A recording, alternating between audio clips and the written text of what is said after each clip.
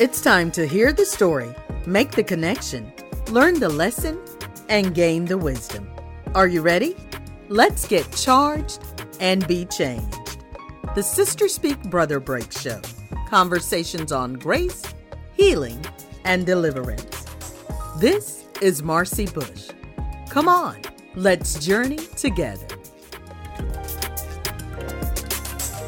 Hello, and thank you for joining us today for the Sister Speak Brother Break Show. Our first guest is someone who is near and dear to my heart. This is the person who's taught me the most about grace, healing, and deliverance. And he wears many hats. He's a husband, a father, the pastor and founder of New Beginning Ministries in Beach Island, South Carolina. He is the bishop of many pastors, covering for many ministry gifts, and the man God has used to bring healing and deliverance to thousands. However, today he has left all those hats at home so that we can learn from the man who's made it through it all. Today we are talking to Hezekiah Pressley Jr., and he's going to tell us about his journey. So we'd like to welcome you, Brother Jr. Thank you for having me. Yes, sir. So we'll start at the beginning. Can you tell us what your young life was like? Like, what are some of the things that you remember from your youth or the person that you were as a child? Well, as a child, I had some real serious challenges probably from as far back as I could remember until I got in the 5th grade. My life was wonderful. Had a wonderful mom and dad. Grandmother and granddad treated me like a king. Went to school at a place called Sleeper Hollow. All the teachers, maintenance people, the cooks, everybody. We didn't know the difference between the principal and the teachers simply because when we would get to school, everybody would be outside welcoming us to school every single morning. And then in the 4th grade, we ended up doing this celebration called May Day. And I remember how the teachers and the principal hugged us like they wasn't going to see us no more. Mm-hmm. And I never understood it. And when we got home that evening, we was having talking called was summertime. But then all of a sudden the community started having a lot of meetings. And my dad and my mom wouldn't talk to us about meetings, about what was going on in the meetings, but all of a sudden the atmosphere in the community changed, and I had been promoted to the 5th grade. And when school got ready to get started, my dad had a meeting with me, and he said to me, "I want you to take care." He called my sister Frog. He said, "I want you to make sure Frog is okay." Well, I don't understand that because I'm in the 5th grade. Mm-hmm. Then he gave me orders on how to make sure I take care of her. And my first day of school in the 5th grade is when the enemy began to start unraveling me. All the kingship I had been taught, how special I was, who I was from creation. My mom then would tell me that what great man I was going to be. And the first day of school in the 5th grade, I get on this bus, and I don't even know what integration means. Mm-hmm. And we get on this bus, and it's the first time I've had encounters in close proximity with people, Caucasian people. Okay. And when my mama put us on the bus and we got up the road about a half a mile, it turned. Mm. And we went from literally being told we was kings, queens, until the first time I ever even called the N-word was I was in the 5th grade. Okay. And it began to start changing me. So by the time I get to school that morning, I'm getting off the bus, and we done went from in the 4th grade, everybody celebrating us coming off the bus, to people hollering, even the adults saying, "Go back where y'all came from." And I was sitting down the other morning just going back over my life, and somebody asked me a question. So, Junior, when did your hate start? When did this thing be released in you? Mm-hmm. And it was from my 4th grade to the 5th grade that the enemy began to start unnaming me. And when he unnamed me, he kept unnaming. So he had to unravel everything my daddy told me, my mama told me, my grandmama, my granddaddy. So the first year of integration, by the time I finished the 5th grade of integration, I was that angry, mean, spiteful boy that my daddy had gave me the assignment to take care of my oldest sister. And so it changed me. That's how my young childhood began to start being reversed, because I was a king to the 4th grade, and then I was an N-word in the 5th grade. And for one solid year, teachers would call me the N-word. Teachers would allow the students to get after us. And so what ended up happening was they didn't want us there as people of color. But some of the people, because I have a learning disability, some of the people could learn quicker. So what they did was they moved from isolating all of us until isolating us from one another. Okay. And so the teacher began to start moving the smarter people of color to the front and leaving what she called the dumb N-word in the back. And it began to start redoing me. I would imagine so. Yeah. What else so keep talking. I know you said it unlocked that anger, that hate. What other things did you have going on? Low self-esteem, began to start not knowing who I was. I had to go home, I'd ask my daddy, so that's what I am? And he would say, no, son, that's not what you are. But the next morning, they would call me that and do this to me. And so it gets to the place where I'm living with low self-esteem. I don't respect myself no more. I don't feel good about myself. And so it began to start literally the first thing I remember now as a grown man is that it began to start redefining who I thought I was, and it erased it. It erased it. And matter of fact, like I said, I was in the 5th grade, and from the 5th grade to the 6th grade, they took me to another school in the 6th grade. The people up there didn't like me. And so it's been a journey. It's been rough. And I think I've heard you say before, but talk to our listeners, or our viewers, what grade were you in when it was almost like when y'all had to walk out? The walkout, I was in the 10th grade. Okay. So that was from the 5th to the 10th. I'd have to go back and tell you about the 9th grade, though, because the 9th grade I was going to another school because they kept moving us. Okay. And I was at this school at North Augusta Junior High School at this time. And at the end of that year, I have got so angry that I told my mama, you're going to have to move me. I'm going to kill somebody, I believe. And she moves me to this school called Jackson High School at the time. And it was the same thing. Okay. And the walkout happened because a Caucasian man come to the school with a gun. His son and a guy I knew got into a fight, and the guy I knew beat him up, and he went home and told his daddy. The next morning, daddy came with a gun. And when he comes with the gun, the guy comes to get me. I'm in school. I'm in class. And he comes to get me and tells me, Hezekiah, there's a guy at the office, got a gun, say he's going to kill me. So I leave the class. The teacher's saying to me, Hezekiah, you can't leave. I said, I'm going. So we go to the office, and when I go to the office, the principal at the time was Mr. Pewitt. He says, Hezekiah, go back, we're handling it. So I said to him, I'm going back to class, and I'm going to give you 5 minutes. And if you don't fix it in 5 minutes, because this is going on, all this right here is from the 5th grade. Okay.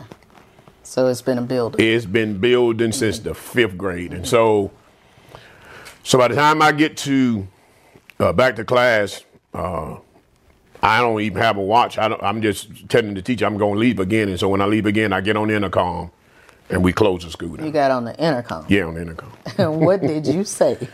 Every person of color come out. And they came? And they came. So tell me, what made the boy come to you in the first place? Because I was the person that you came to if you wanted trouble fixed. Okay. Yeah. And do you know when that happened? Do you know when you became that appointed person? Truth of the matter is, I became that appointed person when my daddy appointed me in the living room at the house to tell me to make sure I took care of my sister. And that released in me what now I know was for me going to be a leader. But it was warped, and so I spent my life, even in school, when I left to go to the school in the 10th grade, I left her at a high school where I left, and every day sitting in class, concerned about who bothered her. Okay. And so that's when it really activated the leadership in me, was in the 5th grade. Wow. And that just continued to build and build. Continued. Okay. It just continued to build. Even my uncles that's a year older than me, they would follow me. My uncles older than me, they would follow me, but they was following a person that had been misidentified again, and so where I was headed was destruction. Gotcha. So I remember you mentioned a learning disability. Yes. How did that affect your life? Well, it's your young life. Yeah, my young life. For my first 4 years, 1st grade through 4th grade, I had the learning disability, but the teachers knew it. So these teachers would literally take the time with me to get me to understand. In the 5th grade, until I graduated from high school, one teacher decided that she would help me through my learning disability. Okay. And so that's from the 1st to the 4th, I had the ability, the teacher would say, well, it's got to do it this way. But when they integrated the schools and sent me to the 5th grade, then it literally, it was a tough time. Do you know where the rejection came in? Because I know some of your story. Like I said, I've been around. I've heard you talk about rejection and things of that sort. Was that also from the rejection from the Caucasians, or was it something that was also unlocked? No, the thing that happened with me feeling rejected came from the side of my dad's family. My dad's mom moved in with us, and when she moved in with us, she was a tough lady. Concerning, I would go to my one grandmama, and my grandmama would say to my mom, Francis, something different about Junior. And then go home to the grandmama that lived with us, and she would call me you boy. And so it started to reject. We'd have to stay outside. We couldn't go in the house at a certain time. We'd have to play out the door. We couldn't go through the kitchen. Had to go out the front door. And so it began to start changing me. So now, not only am I going to school feeling this way, but now I'm at the house feeling this way. And that spirit of rejection got on me real serious. I think around 14, 15 years old, about 13 years old, I tried to commit suicide, and it didn't work. And then during this time, you're like, I can't even kill myself. Mm-hmm. And so I lived a real angry life then. So now I'm angry because they did me like they did me in the 5th grade, and then the person I thought wouldn't celebrate me is doing me because she's in the house with us, my grandmama is. And so it messed me up real bad. Okay. Yeah. Now, and this is another, and I know we're hitting a lot of different areas, but I just really believe that it has all gone to make up who you are. And I didn't think about it until this time, but you talk about the perversion. Yes. That got turned on in your life. Perversion got turned on in my life. I normally say so I won't sound too bad. It got turned on when I was 13, but it really got turned on when I was 12. My granddaddy was a mechanic, and so he worked on people's cars, and so he took us to work on a man's car with him. And he sent me to the car to get something. And when he sent me to the car to get something, I opened up the trunk of this man's car, and pornography books was in the trunk of the car. And from that day, it unlocked the spiritual perversion in my life, sexual perversion in my life, and it ruined my life. Okay. Ruined it. By the time I was 15 years old, I was sitting in an adult X-rated movie theater with grown people. Yeah. Just literally in any magazines that showed women butt naked, everything. It was a tough time for me. Mm-hmm. And so now you know why. Yes. But back then, no. It was all of these things playing out. Yes. Yes, and they was playing out in a way, and then in the middle, I think it was about 12 or 13 years old, with all this going on, I found out now, since I'm saved, but I didn't know then, I was demon possessed. And so the demons were running. I'd hear voices all the time, and I'd have these blackout fits and would literally just beat people up and wouldn't even know when I did it, and would come through and blood would be everywhere. And so it was a tough time. Even sometime now when I'm talking about it, I have to be careful that the spirit of depression don't get me, because I'm so ashamed of that part of me. But knowing now that I'm saved, that all things work together, but I didn't know that then. Yes, sir. It looked like I was going to die. So when did that start with, like, the blackouts and all that stuff? Can you remember when it started? Yes, about 14. Okay. About 14. I remember one time that I went from being this just angry person to this. My uncle and them used to call me the quiet assassin. I didn't show a lot of anger, didn't throw stuff, didn't hoop and holler. I would stay calm, but I would be boiling. And my temperature, my anger could go from 0 to 1,000 at a turn. But I never hooped and hollered and jumped. And so people wouldn't know when it had exploded until they would see the results of the explosion. To the place where my dad and my mom was so concerned about me. I remember one morning, that I had been in the house in the room all day, and my mama walked in the room to do something in our room, and I was in there and I scared her. And she said, "Junior, how long you been here?" I said, "I've been here all day, Mama." She said, "Junior, that ain't good.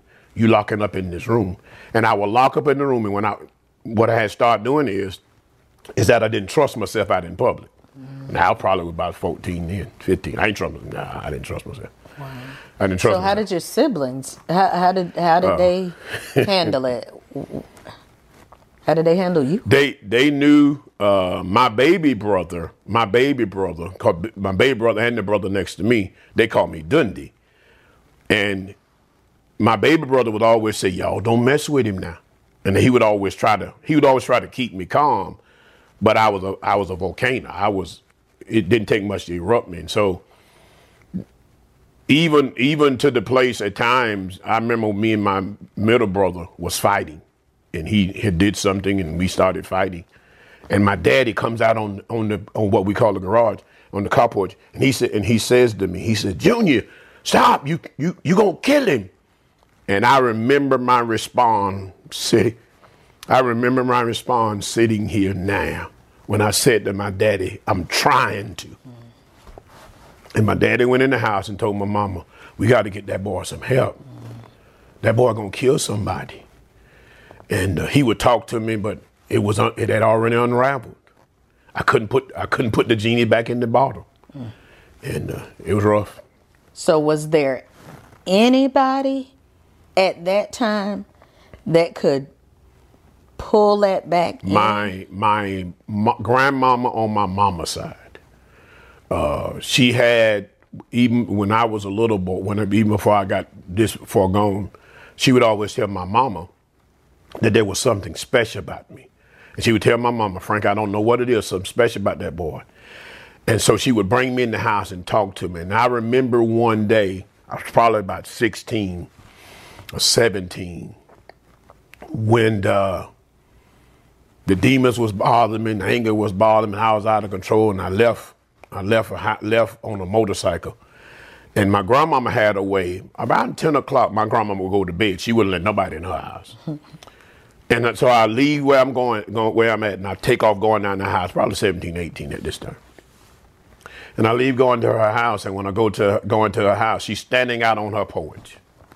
And she says to me, "Baby, where you going?" And I said, "Mama, something wrong with me." And she said, "I've been hearing you about 20 minutes coming down the road on that motorcycle. Baby, where you going?" And I said, "Mama, something wrong with me," because I called her mom. Mm-hmm. I said, "Mama, something wrong with me." And she said, this is what she said, and I remembered it. I was probably about 17. And she said this. She said, "Son, you got to get to know Jesus." Mm-hmm. And I said to my grandmama, "Grandmama, I know him." And she said, "No, son, you got to know him." Mm-hmm. And I said again, I said, "Grandmama, but I know him."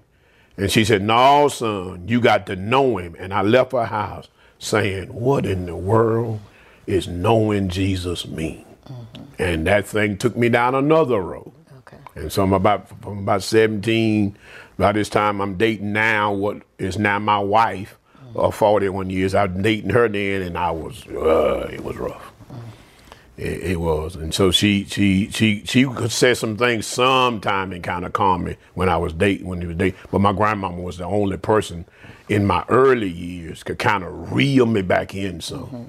And my mom was, "Y'all don't bother, do you?" So did they know how to try to, you said your daddy said that you needed help. You said you needed help, mm-hmm. but did at that time, mm-hmm. during that day and age? We didn't get no help. I didn't get none. They didn't take me to see nobody. No. No. Okay. My mama knew though. My daddy knew that something mentally was wrong with me. Mm-hmm. And sometime even now when I'm in the car, I go back. It was when from the 4th grade to the 5th grade is when this thing activated in me. Okay. Mm-hmm. Now, do you think, because I've heard you talk about this motorcycle accident, how old were you when you had the motorcycle accident? I probably was 19. Okay. Or 20. Yeah. Okay. Mm-hmm. Yeah. Everything I did, it was 100 miles an hour. And to the place where my uncle and them would get together, and I didn't know this till later, my uncle and them would get together and says to one another, "We believe," and the old people used to talk this way, "We believe Junior have a death wish. I think he's trying to kill himself." Because my life would be so much on edge. Were you? Yeah. Yeah, I was trying. I was trying, but I couldn't. Everything I did. Thank the Lord for that. Yeah, everything I did, it was that way. I didn't care. I didn't care about dying. So you were trying to kill you. Do you think that the enemy was trying to kill you? I know or was he trying to maim you to leave you, like physically and mentally maim you, or he wanted your life? I don't think he so much wanted my life is that he wanted some results. He wanted me to stay in the earth and not be who I am now, because I'm more of a threat now that I've gotten better than I would have been if just lived the life that I was living until the day I got saved. Okay. So, yeah. Now, how important was it for you to have someone who got you, even though they might not have understood what was pushing you, like those people that knew, like you said, your grandma knew that there was more to you than what was on the surface, and the teacher who helped you. How important was that? Oh, yeah, I believe I'm sane today because of it. Because I believe the only thing that kept me from losing my mind was those people that would literally just give me a glimmer of hope that ain't what I was doing, what I was going through wasn't me. Okay. And that's what happened. Mm-hmm. Okay. Now, can you tell us what was the pivotal point in your life? What was the thing that caused you to know something had to be different?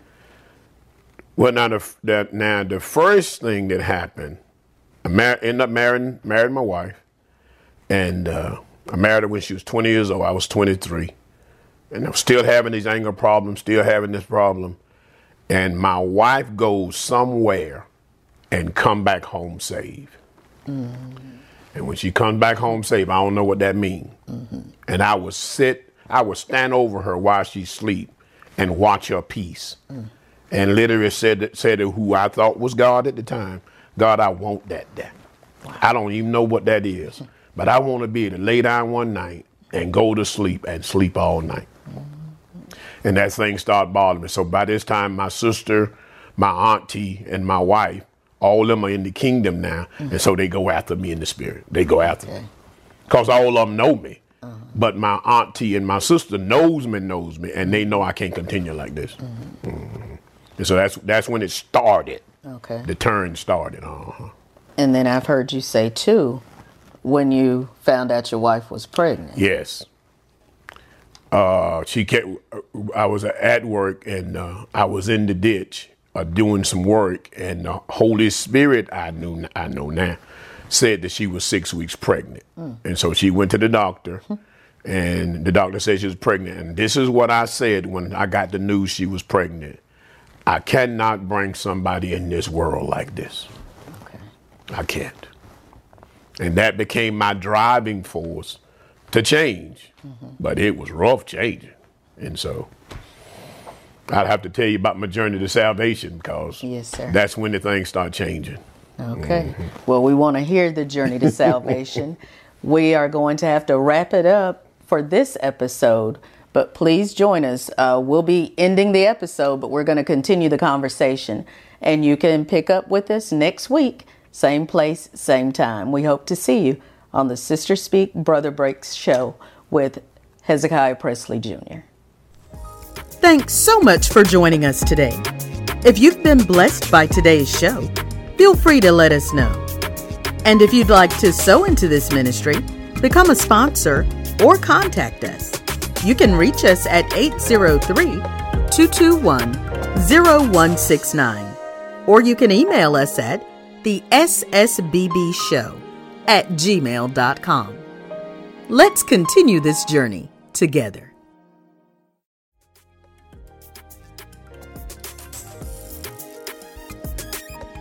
Involved in the hurting of me. I remember one time there was a pastor that did me real bad, and God was getting ready. I didn't know it. God was getting ready to use me greater. And this pastor passes by my house, and the Holy Spirit says to me, if you let him go, I'll use you great. And I fall on the ground, not because I want to be used. I fall on the ground because I don't want to let him go. He done hurt me so bad, I don't want to let this guy go. And I fall on the ground with the Holy Spirit talking to me. And I said with tears in my eyes, not wanting to do it. Okay, God, I let him go.